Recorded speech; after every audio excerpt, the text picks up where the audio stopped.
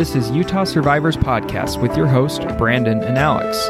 In the world of true crime TV, we're bringing you the stories straight from the survivors. Victims don't become survivors without the help of a community.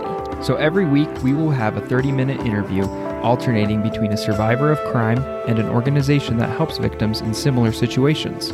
Due to the graphic nature of crime, many of the topics we discuss may be difficult for some listeners. If you are in crisis or triggered by these discussions, please reach out to local and national hotlines listed on our website, utahsurvivors.org. Welcome to another episode of Utah Survivors. This week we have Tanya McGrath, who is the co-founder of Bikers Against Domestic Violence, and Krista Flink, who is the project director of Bikers Against Domestic Violence. Welcome to the show. Thank you so much. We usually start off first with saying, tell us about yourself. So we'll start with, who wants to go first? Krista. Sure. Tell us about yourself. Thank you. So again, I am the project director for Bikers Against Domestic Violence. I was brought in only 2 weeks in, I think, from the start of our nonprofit. And it's been nothing but a whirlwind. But kind of to summarize who I am a mother of 2 girls. And this is obviously not my daytime job. So I work as a project manager for a direct selling company. Lots of project managing going on in your life. Yes. Hence the reason why I was brought on board by Tanya here. So Yep. That's awesome. How old are your kiddos? They will be 14 and 12 next month. Oh, mine's 8 and I'm terrified for those years. I will add that she is a single mother. Oh, welcome to the club. Me too. Me 3. No, you're not. Wait, Tanya, tell us about yourself. I am a mother of 4. My kids range in ages from 20 to 5. Oh my, that's a range. So I have a 20-year-old, an almost 19-year-old, an almost 17-year-old, and a 5-year-old. That's quite the gap. Yes, it is. And my first 3 children are from my previous marriage that was abusive, and just I wanted a better life for them, so ended up marrying my best friend. And he was not supposed to be able to have children, but lo and behold, we have a 5-year-old. Surprise! Oops. We now have a 5-year-old, and she is just so she's reminding me why people have children when they're young. Oh, I can only imagine. Yes, but she's a good reminder to tell you to slow down a little bit. Yes, she is, because I look at my older kids and I'm like, gosh, where did the time go, you know? And I just I feel like she's a second chance with my 3 older kids. They were all so little at the same time that I just wished their adolescence away, I feel like. And with her, You survived. I survived it, yes. And so with her, it's just one of those things where I want to enjoy her childhood. Yeah. Keep her my baby. I know. My 8-year-old, if I say, who's my baby? He still says, I'm your baby. And it's getting a little more reluctant. Well, I can't speak. He's a little more against it now. We'll say that because I can't speak English apparently. But What else is new? I know. Well, why don't we kind of just start by having you tell how you came to this point.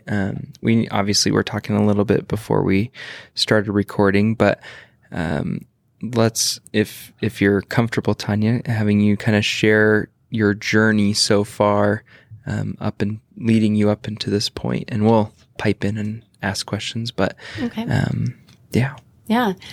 I grew up in an abusive home, and the abuse was fueled by alcoholism, and it was one of those things where my dad was the most amazing person when he was sober and could be just not when he was drunk. So my kind of going back even further than that, my mom was a victim of sexual abuse as a child. Her stepdad had sexually molested her when she was from age 6 till age 11. And so she just, there was a cycle of abuse already. And so she was afraid to leave. She was afraid to ever report any of the abuse. And my dad was, friends with all of the small town law enforcement anyway. So when something major did end up happening when I was 17 years old, it was swept under the rug. Nothing was done about it. There were no charges pressed against him for it. He was he went to jail for 11 hours. Oh, wow. After pulling a loaded gun on me and pulling the trigger. And so I didn't have a whole lot of support, I guess, at that time, which then led me into a relationship with someone who was much older than me, an unhealthy relationship from the start. I was 17 years old. He was 32. Yeah. And to me at the time, it didn't seem weird because we got along really well. But then in hindsight, I look back and it was one of those things where I was obviously not in a good place because of the abuse that I dealt with. I guess I didn't think I deserved better, and he showed interest, and so it's comfortable, right? Yeah, like it's a chance to almost get out of what you're in too. Yeah, well, and I met him shortly after my the incident with my dad, and so I was really depressed. I was suicidal. I was not in a good place mentally, so I was very vulnerable to anyone who was willing to show me any type of love and affection. Of course. So I continued the cycle that I had been, from where my mom, cycle. Yeah, how old were you when your dad pulled the gun on you? I had just turned 17. So young. Can I ask if you were injured? I was not injured. Oh, thank goodness. No, Yeah. not physically, of course. Oh, yeah. Obviously, you were injured. That was the worst question ever. Did anything affect you from that? No. Right. Physically injured. And it was one of those things where after the gun didn't go off, he proceeded to beat my mom. Oh. So while I was on the phone with the dispatcher, the 911 dispatcher, who happened to be a family friend of ours, because again, small town, she knew me and she knew my mom. And so she kept me calm throughout the call. And I remember the most terrifying thing for me was being in my bedroom, looking on the phone with dispatch, looking down on the front yard where this was happening. And all of a sudden, police cars from the local police, the local county sheriff, and then there were highway patrol showed up. And then all of a sudden, like the county south of us, like there were so many police cars there, and they all formed a circle around my dad and had their guns pulled on him. And for some reason, even though I had just been victimized, I felt so bad for my dad in that moment. And I just remember, for some reason, I wanted to run down and give him a hug. And I can't explain that. It's something that I think victims, you still love your abuser. That's what I was going to say, is you're getting at exactly what I think is part of the most complicated thing with domestic violence, is you truly do love this person. Right. Whether it's your spouse or your parent, it doesn't matter. You still love that person. And I felt so bad for him. And then when the victim advocate showed up, she was my grandma's next door neighbor. Oh my God. Like total small town. Yes. And so like everyone shows up on summer picnic and when the cops are called. Exactly. So I remember sitting there with her, and she'd known my dad almost his entire life because she lived in the house next door to where my dad grew up.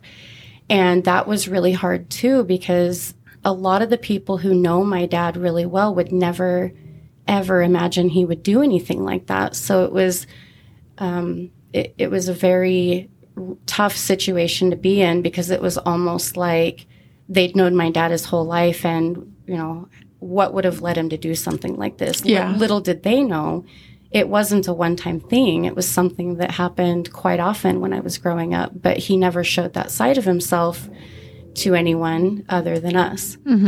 And so, which is normal, right? Like, I did a training of bishops somehow I got roped into training bishops, which was great, but it was a group that did not know anything, right? And I said, it's probably like the leaders in your person's ward who are beating their wife, and literally audible gasp of it's true. That's they always, you never know what's happening, and they always they're so gregarious. Yes. Yeah, it does. It happens in the most unlikely of places, I think. And So we got out. My dad was released from jail, and we had a protective order against him, and we were told we didn't have to show up to court because, it was a domestic situation. So they said that we didn't have to show up, and then we never heard anything else about it. And we found out that the charges were dropped. Oh, wow. So we don't really understand why. I mean, part of me was really upset by that, but then another part of me, because even now when I talk to him, he's the happy-go-lucky.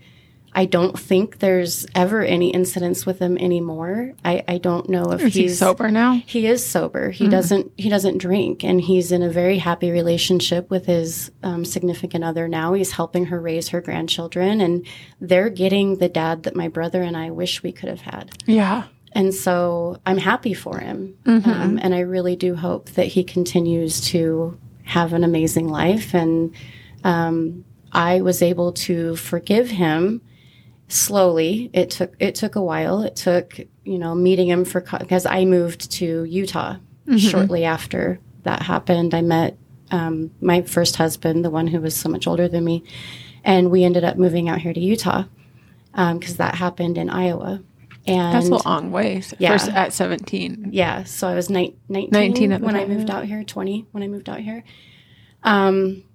But it started out just meeting him for coffee because he's an over-the-road truck driver. So we would meet for coffee, and then I could leave. I didn't feel like I was stuck with him, or in a situation that made me feel uncomfortable. And then I would invite him to my house for dinner. And we slowly built a relationship that now I feel like either his mental health has improved because he's worked on himself, or the drinking has stopped. So that's made a big difference as well.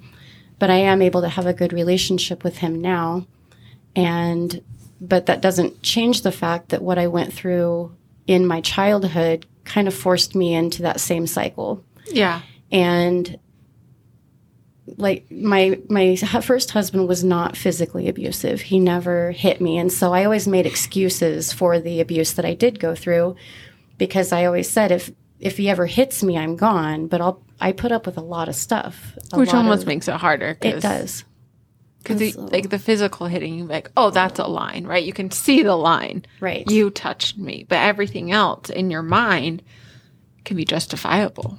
Absolutely. Like my son's favorite thing is, well, sometimes the line is in the sand, and sometimes the wind blows and kind of moves sand from one side of the line to the other. Oh, totally. Totally. And you're like, and now there's no line. And now there's no Lines line. are imaginary. That's really what it is. Yes. So it was a lot for him, it was also mental health, because he was struggling with himself. And I don't think he ever meant to take that out on me, but it started with jealousy was a big one. And just accusing me of doing things I wasn't doing, following me, watching my every move, accusing me of, cheating, and being like, you didn't really go to the gym. You met up with somebody. I'm like, I went with your daughter. Like I was at the gym with your daughter. Yeah. And he's even admitted to me since then how irrational everything that he did to me was, how it didn't make sense. And he doesn't even understand why he did it. But he's also now in a position where he's able to admit that his mental health hasn't always been the best. And that's what really led to a lot of the emotional abuse that he put me through. And then when I left him, because I couldn't put up with the things he was doing, it got worse. And it was after I left that's when the threats of, he was going to kill me, or he would break into my house while I was gone and steal things and try to gaslight me into So it thinking, escalated when you sought safety. Yes, it escalated, and he would just show up in the middle of the night. And there were nights that, the kids, most of the time, they wouldn't even sleep in their own bed because they were worried that he was going to come in the middle of the night and kill me. Yeah. Because that's the threats he was making. And they heard it and saw it, Yes. and it wasn't hidden from them. Right. And now I'm in a position where I'm like, he was never going to kill me. But at the time, But at the time, I did not know that. No. I was very scared. And if it wasn't for Krista, I would not have made it through that time. It was very, very hard to get through that. And he would say things to the kids that if you tell your mom I was here, I'll kill myself and you'll never see me again. So it was a lot of mind games with the kids, a lot of really scary moments where he would ask the kids what I was wearing when I left for work, and then he would start messaging me, telling me like, I know you wore a green shirt. I know you're at Walmart right now wearing a green shirt. And so he started stalking you. It was really because he was finding out, using the kids to find out what I was wearing when I left the house. So he was using the kids to keep control of you. Yeah. And so, there were times like he would break into my car and I was stupid enough to leave my purse in my car with all of my rent money, and he stole it. Oh. And I had to play his game to get it back and meet him in a dark parking lot somewhere to try to get my purse back. And my rent money was gone. And so just things to try to cripple me so that I would need him. He would mess with my car so that I had to call him because his dad is a mechanic. And so it was like he would do something to my car, and then his dad would have to come tow my car to the shop, and that meant I had to have communication with him. So that was his way of staying close to me. And unfortunately, without a protective order, there wasn't, and he was always so sly about it. There was no way I could ever prove that he did any of the things he was doing. And unfortunately, without a protective order, there wasn't a lot that law enforcement could do for me. No, you were in the area where we know you're high lethality risk, like you're high at risk of being harmed. Right. But our laws are so black and white. They really are. And it wasn't until it was the stupidest thing. Like, he broke a 50-cent picture frame that I bought at a garage sale.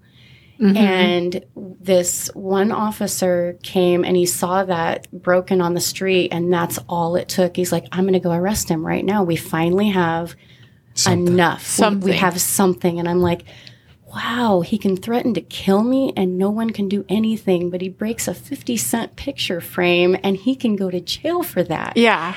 It was crazy to me. Like that statement right there, the irony there that is our system. It's true. It's insane. Well, abusers often escalate their behavior when they start to lose control to try to get any sense of control back, because that's their whole purpose, is controlling the victims, controlling the people that they had power over. And then once that power starts to go away, they escalate to try to get to that point. Right. And I mean, absolutely, the fact that we can't get past that within our laws is... I'm sure you remember that night. Oh, I do. Not only I remember the picture. It was of her girls. Oh, Yes. even more. Yeah, and so what was weird about it is, I mean, he had threatened to kill me in front of my kids, in front of her kids, in front of her, and then he breaks this picture frame, and not only is he charged with domestic criminal mischief, but all of a sudden 5 counts of domestic violence in the presence of a child. Oh, wow. So it was just like, wow, even though the kids didn't see him break the frame, Because he was there. but because they were there and they knew that what had happened.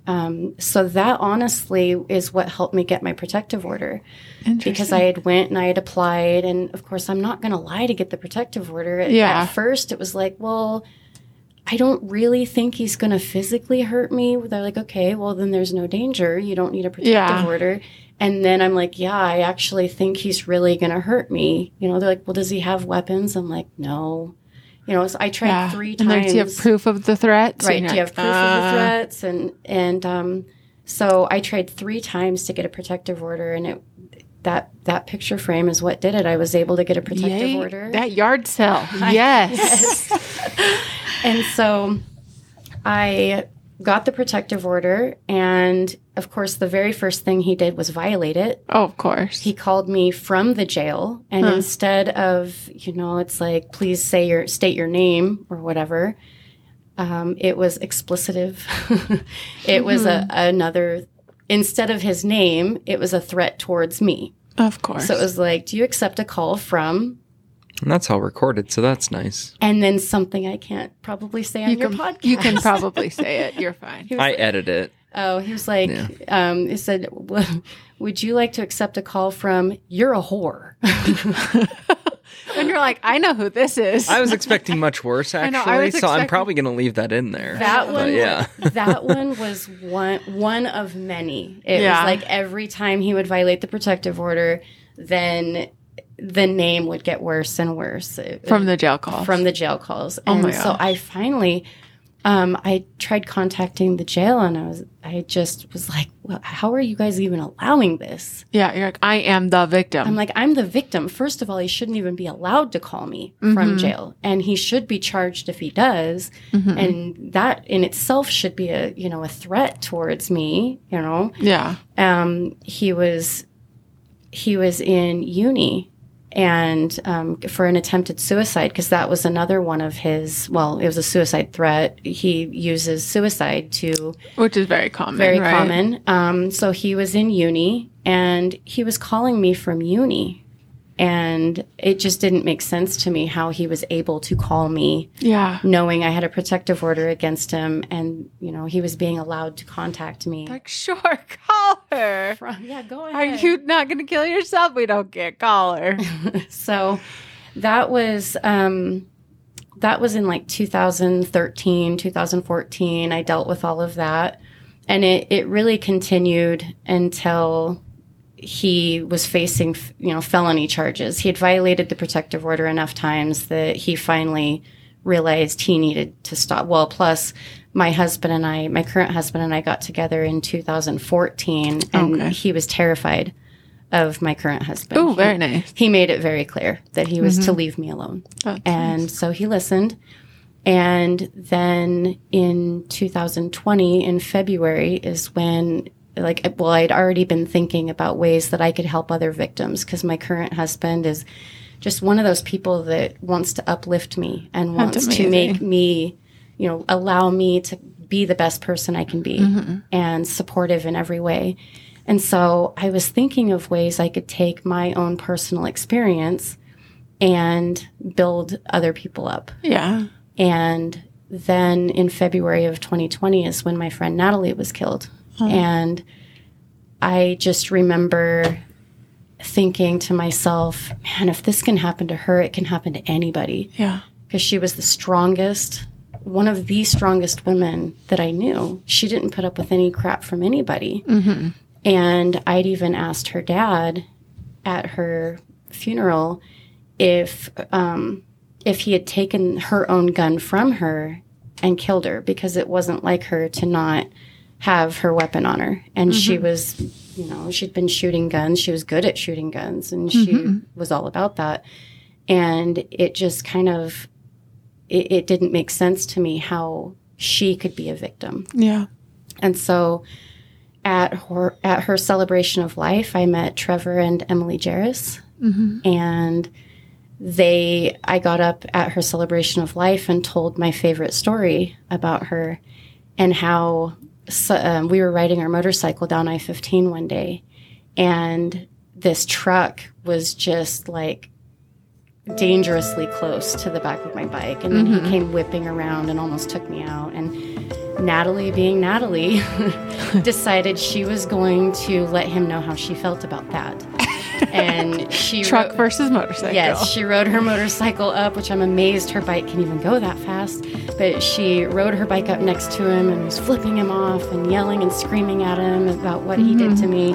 And I was terrified. I'm like, oh my gosh, Natalie, you need to calm down. Let's just get off the freeway. Road rage is not good on a motorcycle. Yeah. And so when I got up and told that story, Trevor and Emily came up to me afterwards. They're like, so you're the one.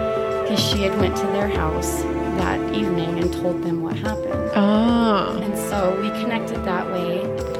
So glad you could join us this week and be with us as this survivor has opened up their heart and story in the hope that it may inspire someone. Information about this week's interview can be found on our website, utahsurvivors.org. Trauma creates change you don't choose. Healing is about creating the change you do choose. This program is supported in part by grant number 18W 2025 from the Utah Office for Victims of Crime, awarded by the Office on Violence Against Women. The opinions, findings, conclusions, and recommendations expressed in this program are those of the hosts and guests and do not necessarily reflect the views of the Office on Violence Against Women, the U.S. Department of Justice, or the Utah Office for Victims of Crime. Our theme song is DNA by Naji featuring Amber Lynn.